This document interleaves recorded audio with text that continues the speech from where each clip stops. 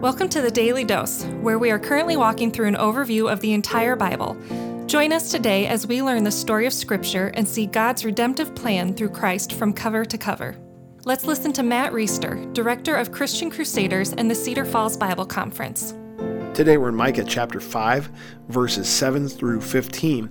We've talked over and over throughout the Bible overview, and especially these prophetic books and some of the historical books, that God is carrying out his judgment, carrying out his punishment against the people of Israel for their sin, for the purpose of drawing a remnant of faithful people back to himself. These are going to be people who see this punishment, see this judgment, understand that it is from the Lord for the purpose of disciplining them so they will change their mind and repent of their ways and turn back to him. And we're going to dive into that a little bit more. This section in my Bible says, "A remnant shall be delivered." And we also want to think about this on two levels. One is that this is going to happen to a degree. This prophecy will be fulfilled in the relatively near future from the time it was written. This is in the middle of the 8th century BC, the 700s BC. We know that Assyria is going to come and take out the northern kingdom of Israel in 722 BC. Babylon will come take out the southern kingdom of Israel in 586 BC. But then there's also a more full fulfillment that will take place at the end of time, or in the new heavens and new earth. And this is a common theme we've discussed over and over, like the dual fulfillment, or sometimes even multiple fulfillments of these prophecies. Some of them are in real time back in the day, and some of them are more fully fulfilled in the future. And there's always a challenge in understanding exactly how to apply that the right way. So here we are, a remnant shall be delivered. Then the remnant of Jacob shall be in the midst of many peoples, like dew from the Lord, like showers on the grass, which delay not for a man, nor wait for the children of man. In other words, this remnant will be amidst the peoples like rain or a light shower falls on the grass.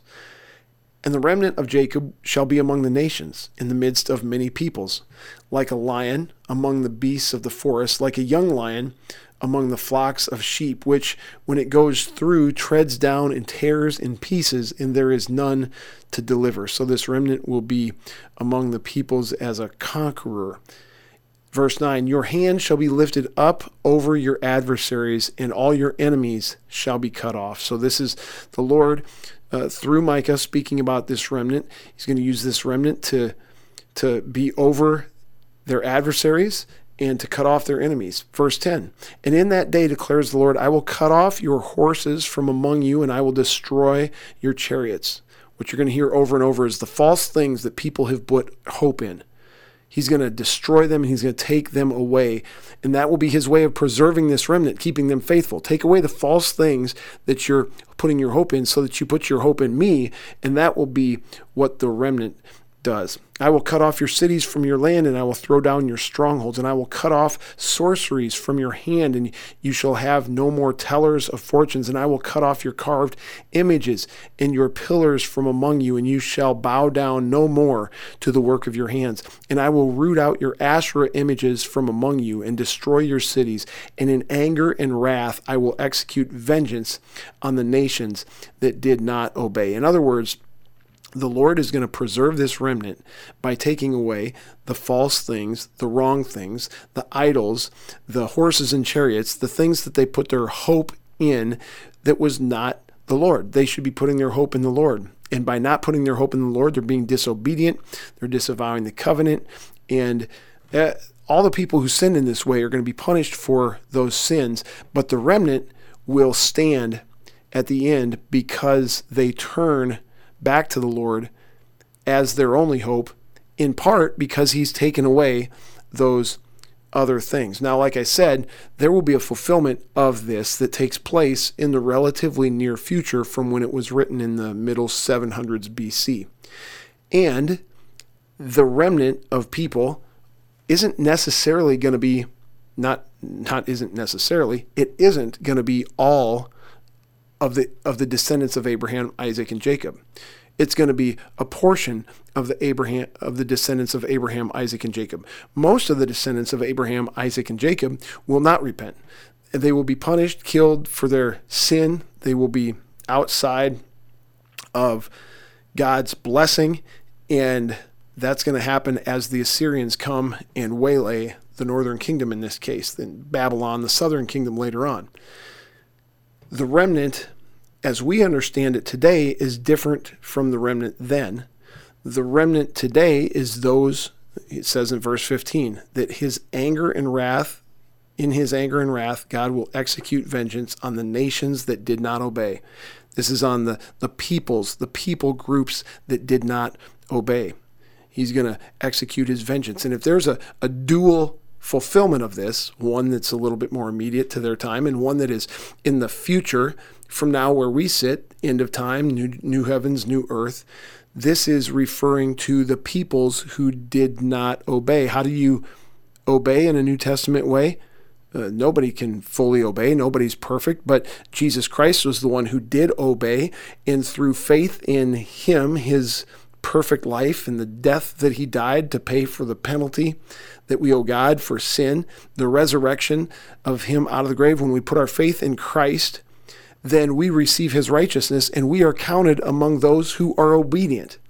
Those who do not receive Christ, their sin is still on them, and they are counted as the ones who are not obedient. So when it says, in that day, in anger and wrath, I will execute vengeance on the nations or on the peoples who did not obey, we're not talking about a nation like all the people who are in Israel are going to be saved, and the people who are in these other pagan countries are going to be executed vengeance against. No. The way that we divide that is that all the people who trust Christ and therefore receive the righteousness of Christ and are counted among those who are obedient, they will be the remnant. They will be the ones who God, through Christ, has torn away all the other false things and helped them to put their faith and hope in Christ, and they will stand. And anybody who didn't put their faith in Christ will be among the disobedient who are still under the wrath of God and will be the object of his anger and vengeance. This is hard stuff, friends, but this is important stuff. Take a look at Micah chapter 5, verses 7 through 15. Read through it a couple times. Read the notes in your Bible and consider how significant it is that if you trust Christ, you are counted among the remnant of those who God has made faithful and obedient to him through the work of Jesus Christ. It's incredible how clear the gospel is laid out without the details because they didn't know him yet. But here it is way back in Micah, hundreds of years before Jesus Christ would even come on the scene. And we can see it so clearly in retrospect, knowing what we know now from the biblical record. Praise God and have a good day. The Daily Dose is a partnership between 4 ministries. First is Christian Crusaders, where you can find weekly 30-minute worship services at christiancrusaders.org, and where you can hear engaging interviews and other content on one of our 3 podcasts. Second is Fresh Wind Worship, whose weekly worship services are available on their YouTube channel, Fresh Wind Ministries, and linked to their Facebook page, Fresh Wind Worship. Third is the Cedar Falls Bible Conference, whose conference videos are available at cedarfallsbibleconference.com. And please consider joining us for our 100th annual conference on Saturday, July 31st through Saturday, August 7th in 2021. If you or someone you know could benefit from an anonymous online Christian mentor, please visit issuesiface.com, which is provided by Power to Change Digital Strategies, our 4th partnering ministry. Please subscribe to this podcast, leave a 5-star review, and prayerfully consider financially supporting one of our partnering ministries. And check our episode notes for links and more details. Thank you for listening, and may God richly bless you.